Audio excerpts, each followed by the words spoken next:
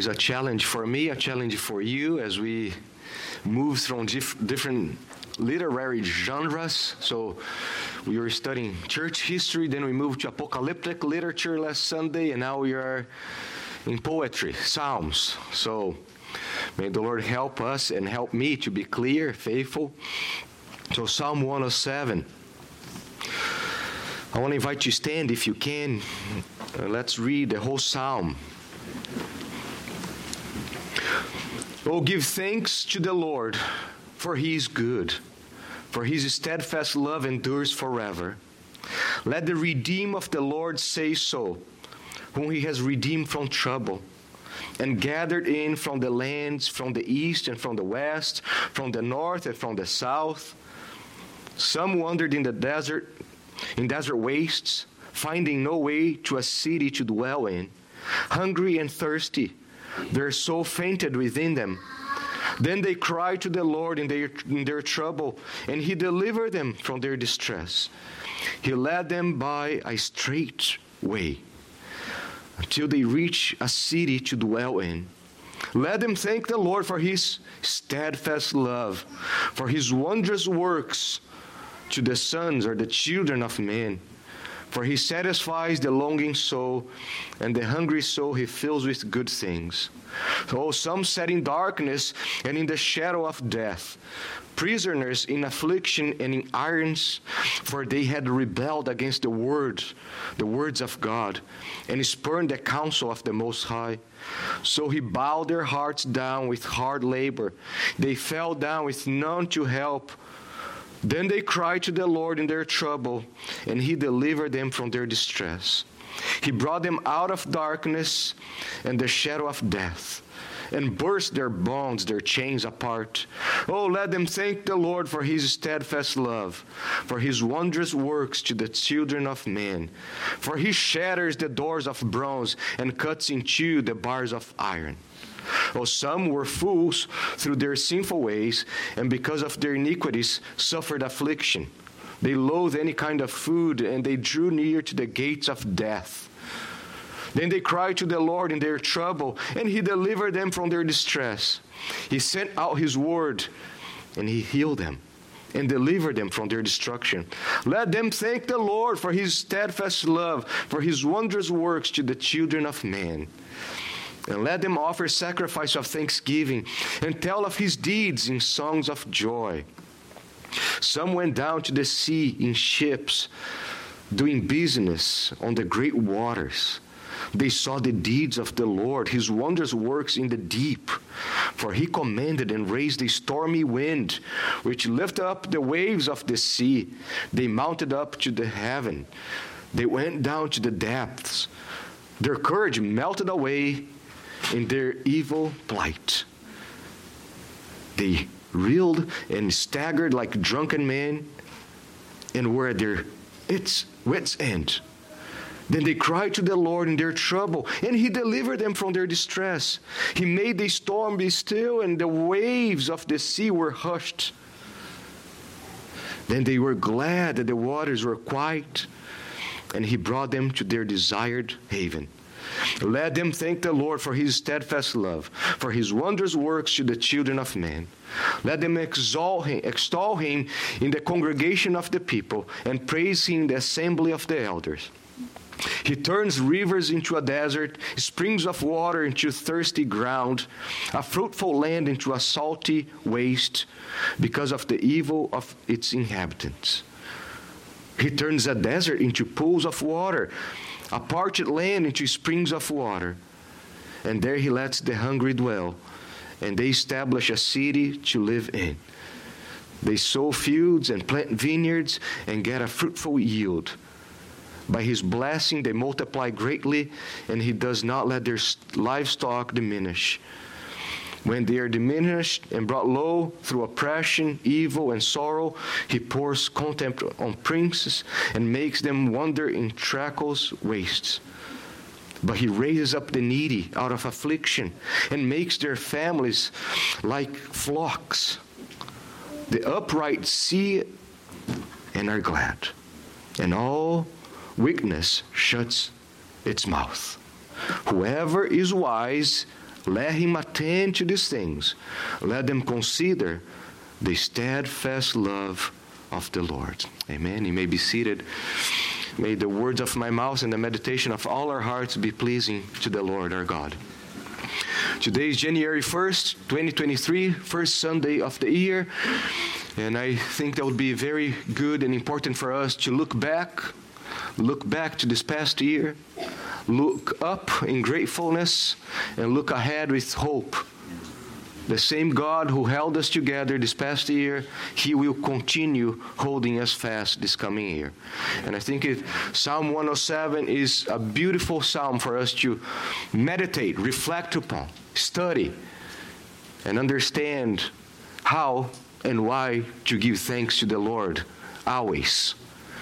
Psalm 107 was certainly the favorite psalm of the pilgrims as they left the shores of England, coming to the New World.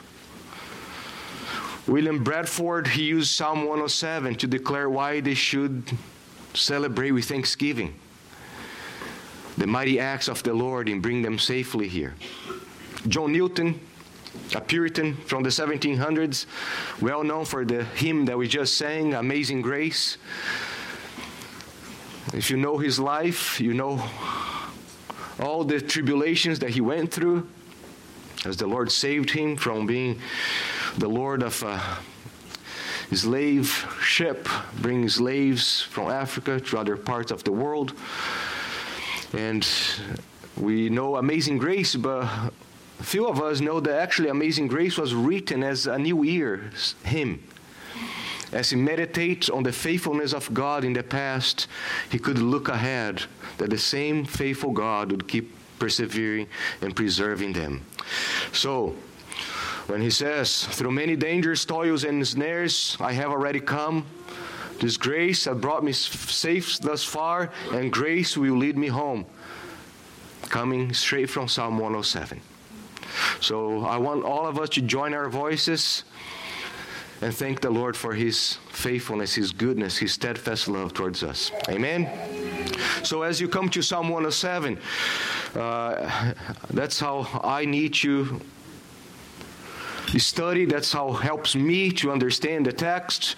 So here's how so you come into the book of Psalms, you understand one thing. The book of Psalms is actually divided into 5 major blocks. So you have 5 books inside the book of Psalm. And you can see that by how each book ends with a doxology. So each major portion, so we have book 1, Psalms 1 through 41. Psalm 1 and 2 is the entrance into the Psalms. And one of the main themes there is David coming to the throne through persecution and suffering. And then you have book 2, that's Psalms 42 to 72. And here talks about David's reign through Solomon's reign. And then you have book 3, Psalm 78 through 89, from Solomon to exile. Book 4, Psalm 90 through 106.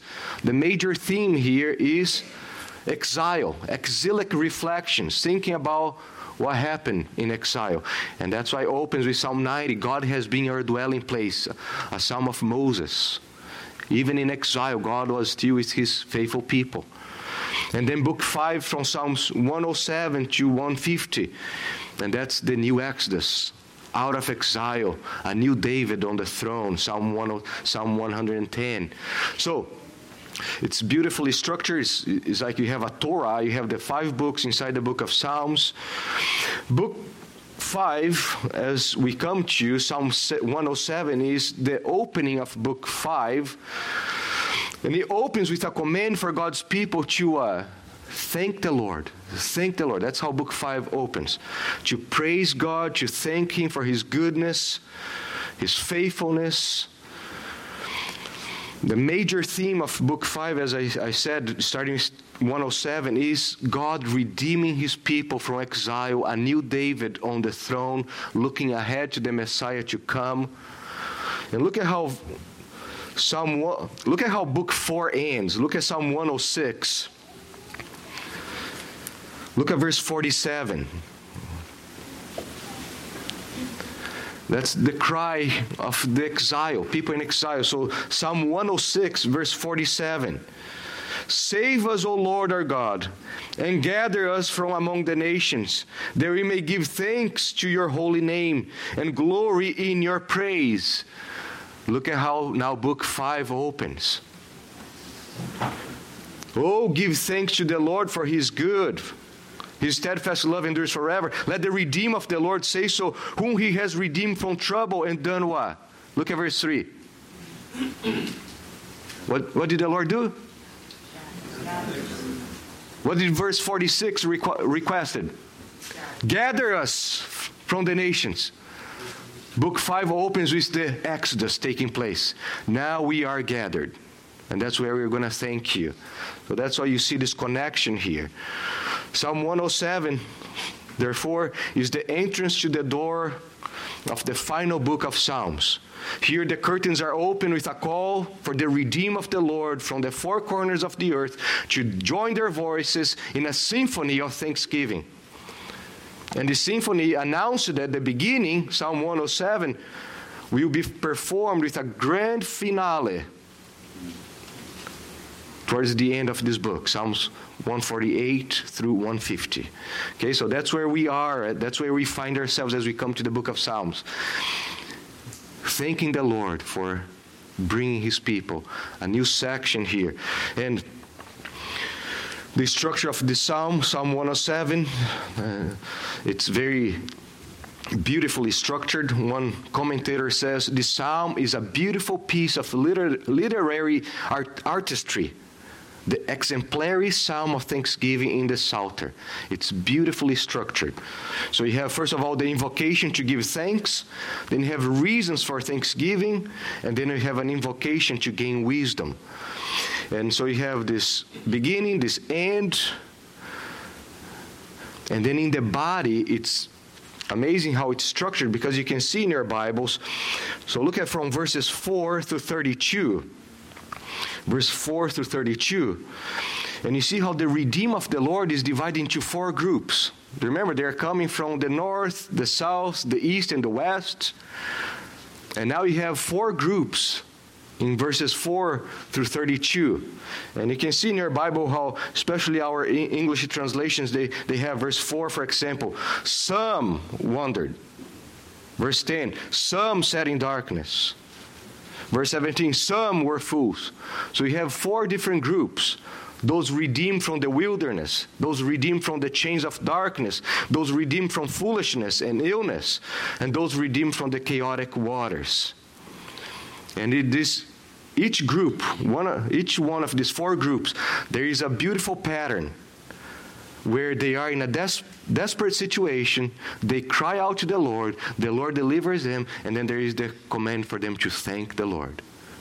So you see this pattern taking place. So, as I hope you can see, and then you have from verse 33 through 42 becomes basically a wisdom psalm, giving the wisdom of the Lord, how he works his things. So let's go. Here's the outline for me as I'm preaching. So we're going to be looking at the what. The what. What are we supposed to do? Thank the Lord. Who is supposed to do that? The redeemed of the Lord. And why? Why are we supposed to thank him? Because of his goodness and his hesed, his covenantal faithfulness towards us. Amen? Are you ready? So let's walk through this psalm. We have a lot to cover here. The what? Give thanks. So it opens with, the English translation has this interjection. It's because it's an imperative calling everyone. So, give thanks to the Lord. Yada. Very similar to where you have Judah. Yada, to give praise, to give thanks. The idea of this word in Hebrew is to proclaim publicly. You're declaring something publicly. Depending the context, could be sin that you are declaring publicly. But here, and most of its use is to declare publicly the goodness of God, to thank him, to praise him. That's what we have here. And it's often used interchangeably with praise, so it could be praise, thanksgiving, because thanks and praises are 2 sides of the same coin when we are worshiping the Lord. We are giving thanks. We are praising Him for who He is, giving thanks for His goodness towards us. And you think about Thanksgiving. Idolatry is the opposite of thanksgiving. Ingratitude forms idols. And that's, you look throughout the New Testament, Paul, for example, in 1 Corinthians 10, he tells us to flee idolatry and come and celebrate the cup of thanksgiving. In Ephesians chapter 5, Paul also contrasts idolatry with thanksgiving. Romans chapter 1, that's what we see in our society. People refuse to give thanks to the Lord and then end up enslaved to idols.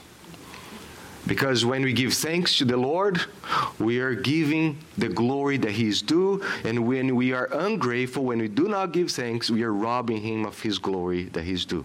Martin Luther once said, "See then how great an evil ingratitude is.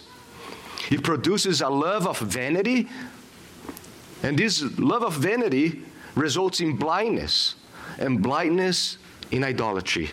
And idolatry brings about a whole whirlpool of vices." And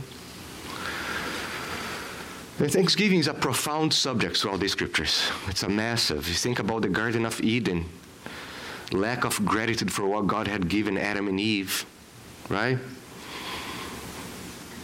Being selfish, not giving thanks, not being grateful for what the Lord had given them. David Powell, he has a wonderful book called Thanksgiving. I think it's a Pauline theology or theology of Paul, something like that. He says, to give thanks to God is to remember what He has done for us. The call to thanksgiving is therefore a call to transcend the present moment. To forget God, then, is to break the covenantal relationship. To remember Him, on the other hand, is to move away from a focus on oneself and put God at the center of one's life. And that's what we want. We want to always to be a church marked by thankfulness, by gratefulness. The last thing we want is people to come here and see a bunch of people who are ungrateful, bitter, grumblers. Amen? People who are always thanking the Lord no matter what's taking place out there, because we know who He is. And look at who they are to thank. Oh, give thanks to whom? To the Lord. To the Lord.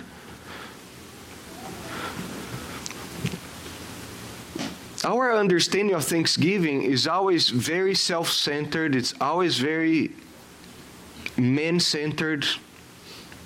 We only thank someone if we receive something good from that person. The Bible shows us that the primary target of our thanksgiving is always God for who He is. And sometimes, and many times, Paul is thanking the Lord, not because of what the Lord is doing in his life, but because of what the Lord is doing in people's lives. I thank the Lord for His work among you, Paul says. He's always thanking the Lord for the work of the gospel in other people's lives. And let me tell you, that will deliver you from depression. Start focusing on other people. Focus on the goodness of God in other people's lives. The Lord, Yahweh, that's His name here in Hebrew. Give thanks to Yahweh. This name is a powerful name. You remember Moses, Exodus chapter 3, the Lord calls Moses. Moses is there trying to give his excuse. Why? No. Okay, but if I go, what is the name? What is your name that I'm going to give? And to remember, that's when the Lord reveals Himself as Yahweh. I am.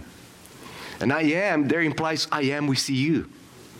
It's the presence of God. This covenantal name of God implies His presence with His people. I am with you, and I will be with you because of my covenantal faithfulness. That's what Yahweh implies. God is with His people. And that's what He shows throughout the whole book of Exodus and the rest of the Bible. And the verb there, give thanks, is in the second person plural and in the imperative. What does it imply?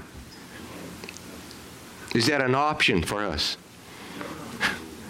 When there is an imperative coming from the king, that's not a nice advice. It's a command. And we have a command to thank him. Thank him publicly. Join our voices together and praise him. Thank him. Amen? So let's move here. The who. Who is supposed to thank the Lord? And it tells us, the redeemed of the Lord. Those who are the objects of his goodness, of his loving kindness. Verse 2 and 3. Let the redeemed of the Lord tell this story. Let the redeemed of the Lord say so. Whom he has redeemed from trouble.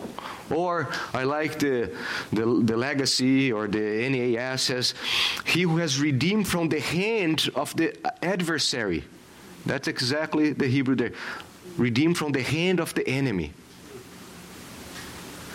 All those redeemed by the Lord from the hand and the power of the enemy must join their voices together in thanking him.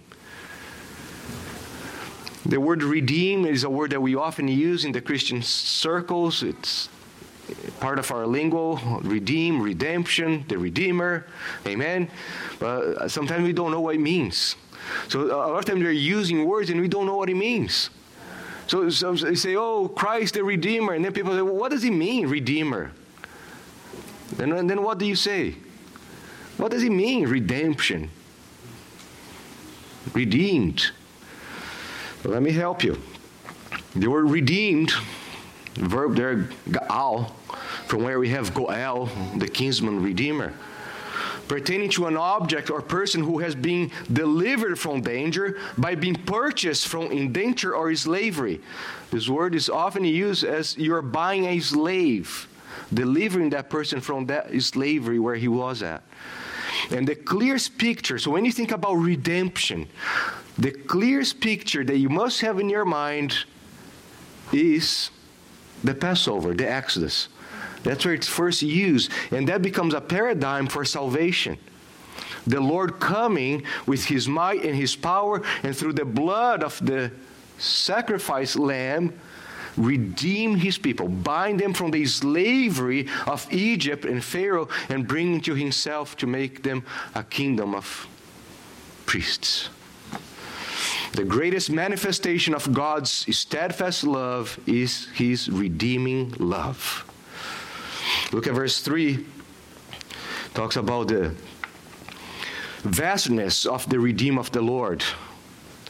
Let's say the universality of these people. They're not just in one location. They're all over the globe. From different nations, tribes, tongues, and situations. Look at that. Let the redeemed of the Lord tell their story. Say so. Look at whom has redeemed from trouble and gathered in from the lands, from the east and from the west, from the north and from the south. All those whom the Lord brought back together that were in exile. Now he brings back together from different places. You have north, south, east, west, the four corners of the earth, symbolizing the universality of God's people coming from all places. So, starting verse 4, you can see in your Bibles now in verse 4, he starts giving 4 different groups of people.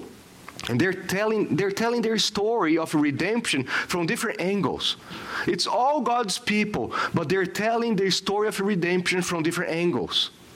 So the first group, you can see in your Bibles, verses 4 through 9, those redeemed from the famine in the wilderness. And here's a picture of God's people inability to rescue themselves from a life of deadly wandering in the wilderness. Look at that. Some wandered in desert wastes, finding no way to a city to dwell in, hungry and thirsty. A miserable life. They need a city. Why do they need a city? In ancient times, the city had walls, had protection, had water, food, stability, protection. And apart from God's grace, we are all wandering. Look outside the church. Look at people, how lost they are. Wandering. And that's us apart from God's grace. A miserable life of hunger, thirst, away from God, a life without protection. And then look in verse 7. Verse 6, then they cry to the Lord. Doesn't sound like Judges. Then they cry to the Lord. Doesn't sound like our lives. Then we cry to the Lord. And the Lord delivered them from their distress. Look at the picture of an Exodus, Psalm 23. And he led them by a straight way until they reached a city to dwell in. Now God brings them to his city, God's city, by his mercy and his grace. And then he says, as a result, let them thank the Lord for his Hesed, his steadfast love, for his wondrous works to the children of men, literally the sons of Adam. For he satisfies the longing soul, and the hungry soul he fills with good things. So here becomes this chorus that all the congregation is supposed to be singing as they are reciting the psalm. Comes to this part, and the whole congregation.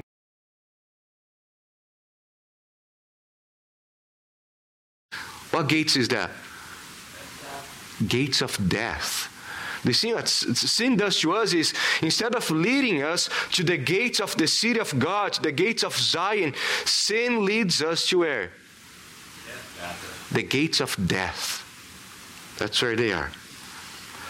Oh, then they cry to the Lord. Then they cry to the Lord, and he delivered them. And look at how he delivers them.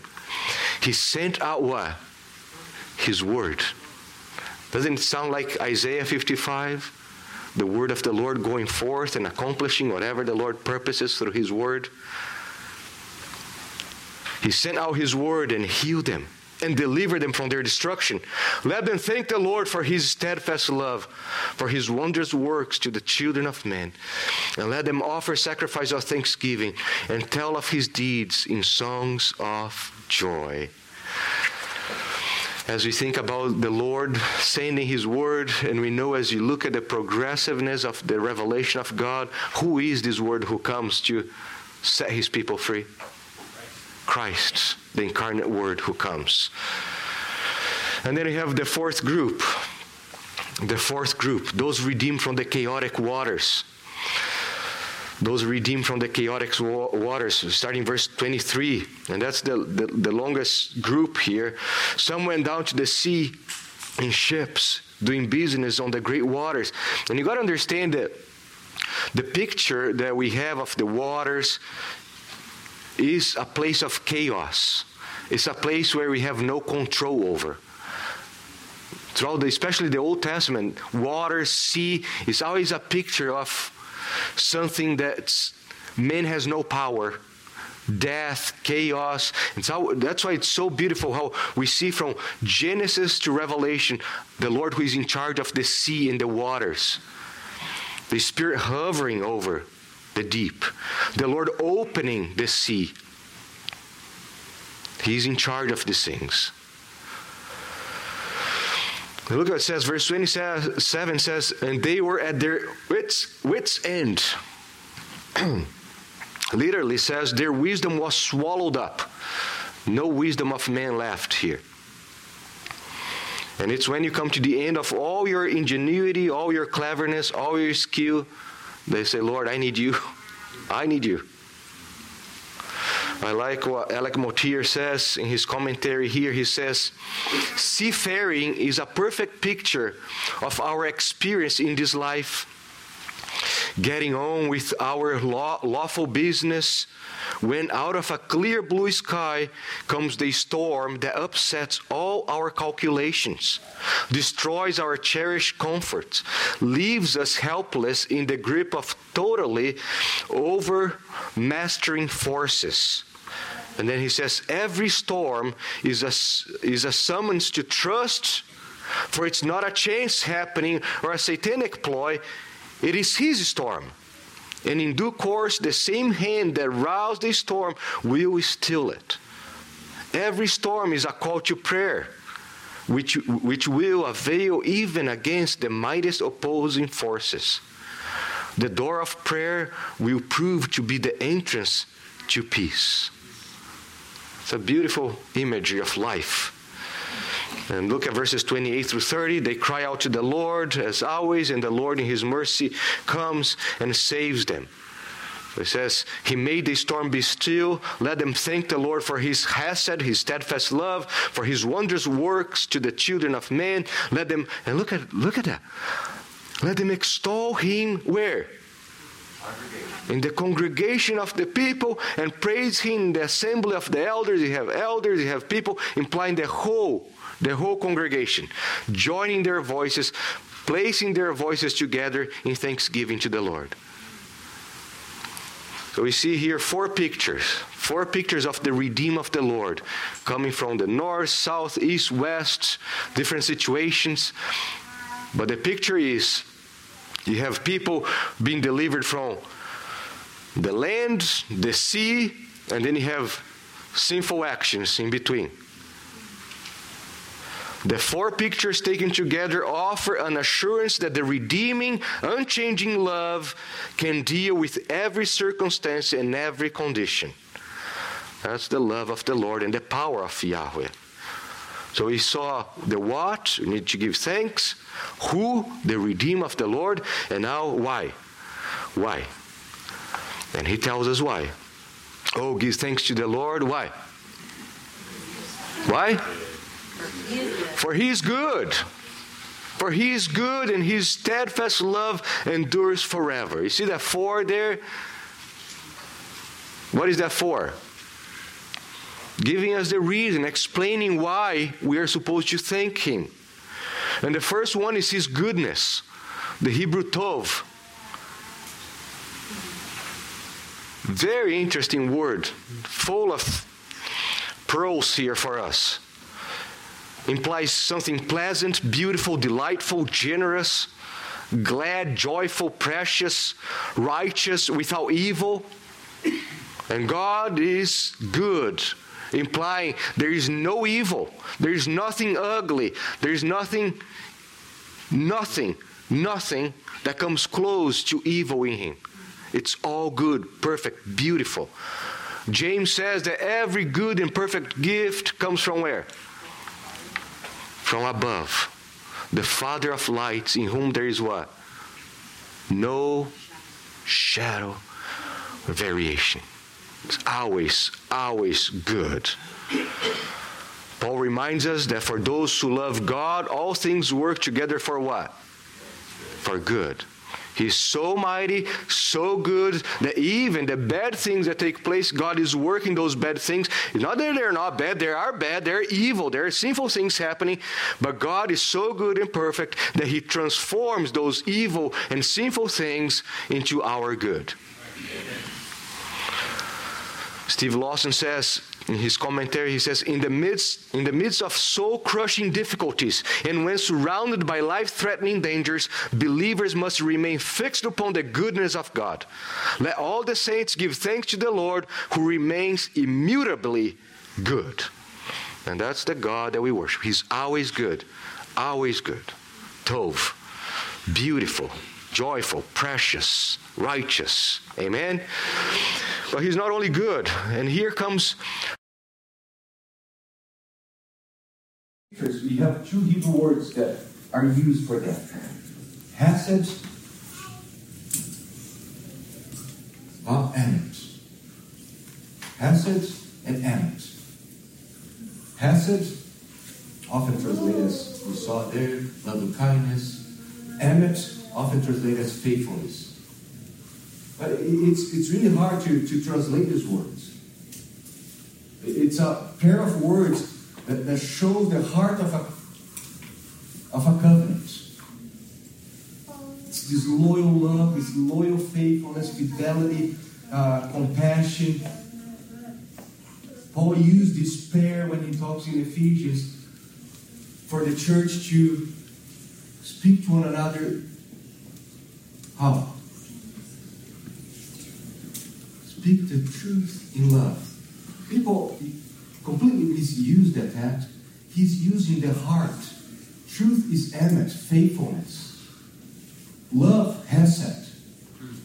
The heart of the community of God's people is to be characterized by these two words that was all over the Old Testament. A covenantal relationship. When John tells that Jesus came, he says that he was full of what? Grace and truth. Hesed emet. But they translate as grace and truth. Full of hesed.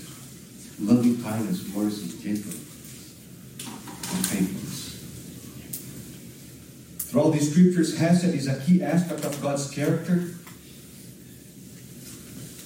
One author, Catherine Seinfeld, her book, she wrote a book on this word, hesed. The title of the book is Faithfulness in Action, Loyalty in Biblical Perspective. And because the idea is hesed is always performed. God does hesed. Ruth did hesed to Naomi. Boaz performed hesed towards Ruth and Naomi. We do hesed. We accomplish that.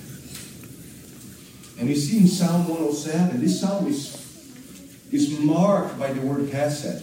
And we see that by how the psalm begins and ends with this word.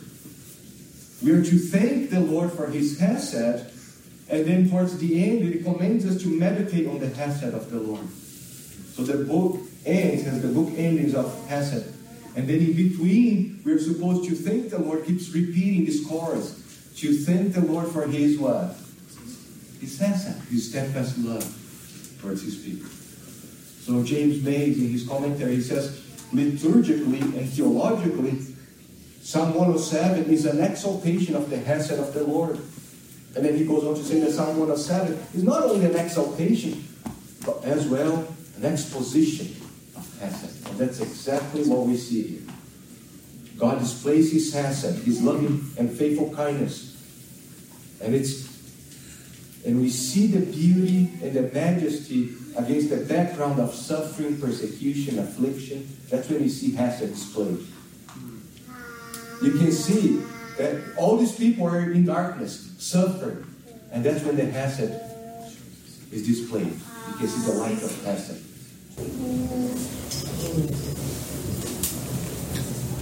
We sing, when darkness veils his lovely face.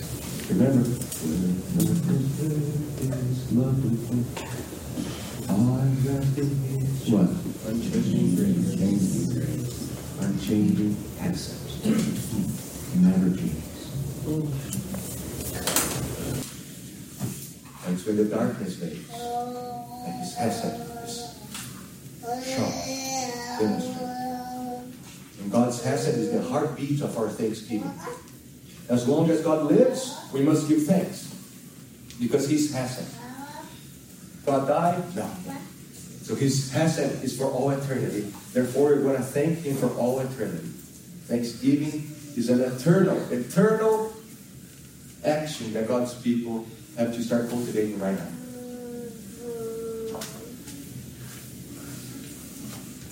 Paul tells the church to give thanks when? Without ceasing. Give thanks always in all circumstances. Right? That's the will of God. Why should we give thanks in all circumstances? God is good. Because he is good at all times. First of all, he's always with us. He's always with us. And because he's always with us, his hesed is always with us. Therefore, we thank him in all circumstances. Always. That becomes a lifestyle. We thank him in all circumstances because his hesed is always present with us. Even though we walk through the valley of the shadow of death, we will fear no evil. Remember why? Because he is with us. You are with us. Yahweh, I am with you.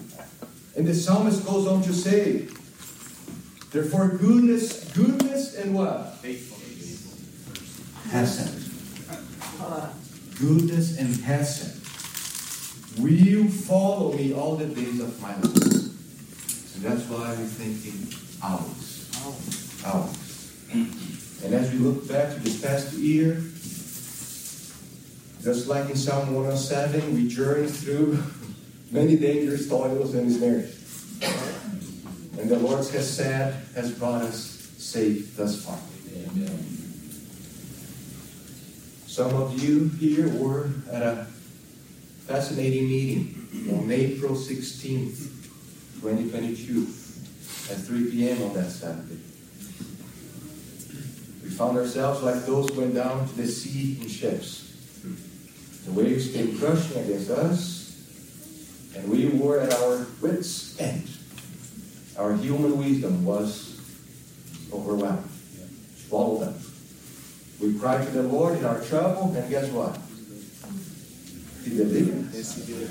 He made the storm be still, and He brought us to our desired haven.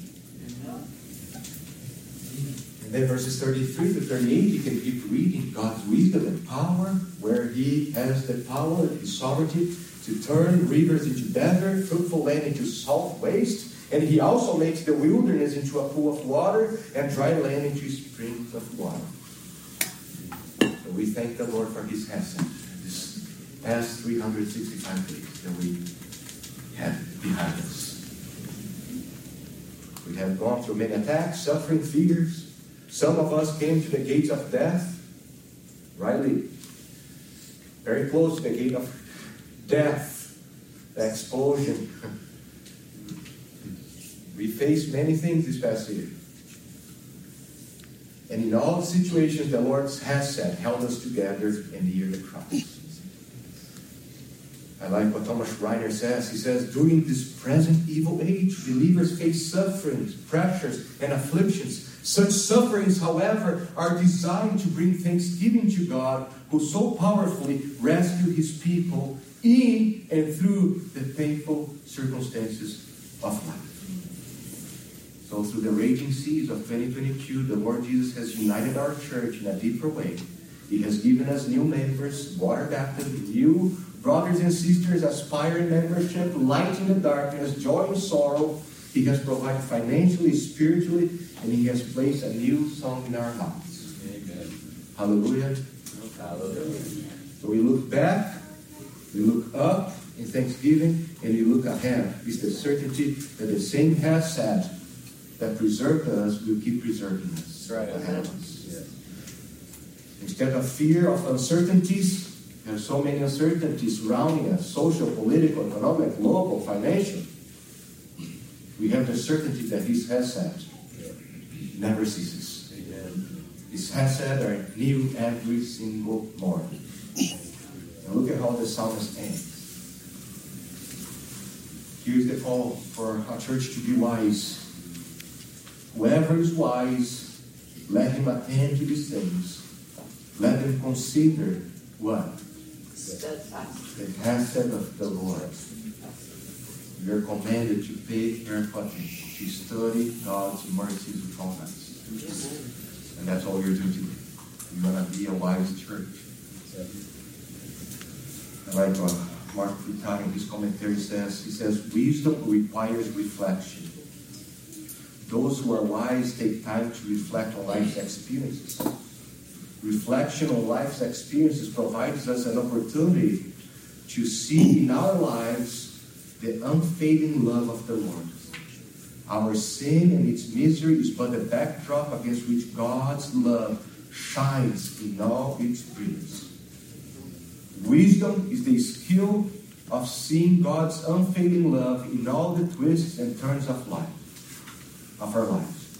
Wisdom gives thanks to the Lord because He's good and because His unfailing love endures forever.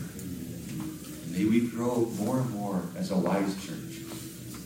A church that's always reflecting, always pondering, and always thanking the Lord for His Hesed, His covenantal faithfulness towards us. And all these massive, beautiful topics come crushing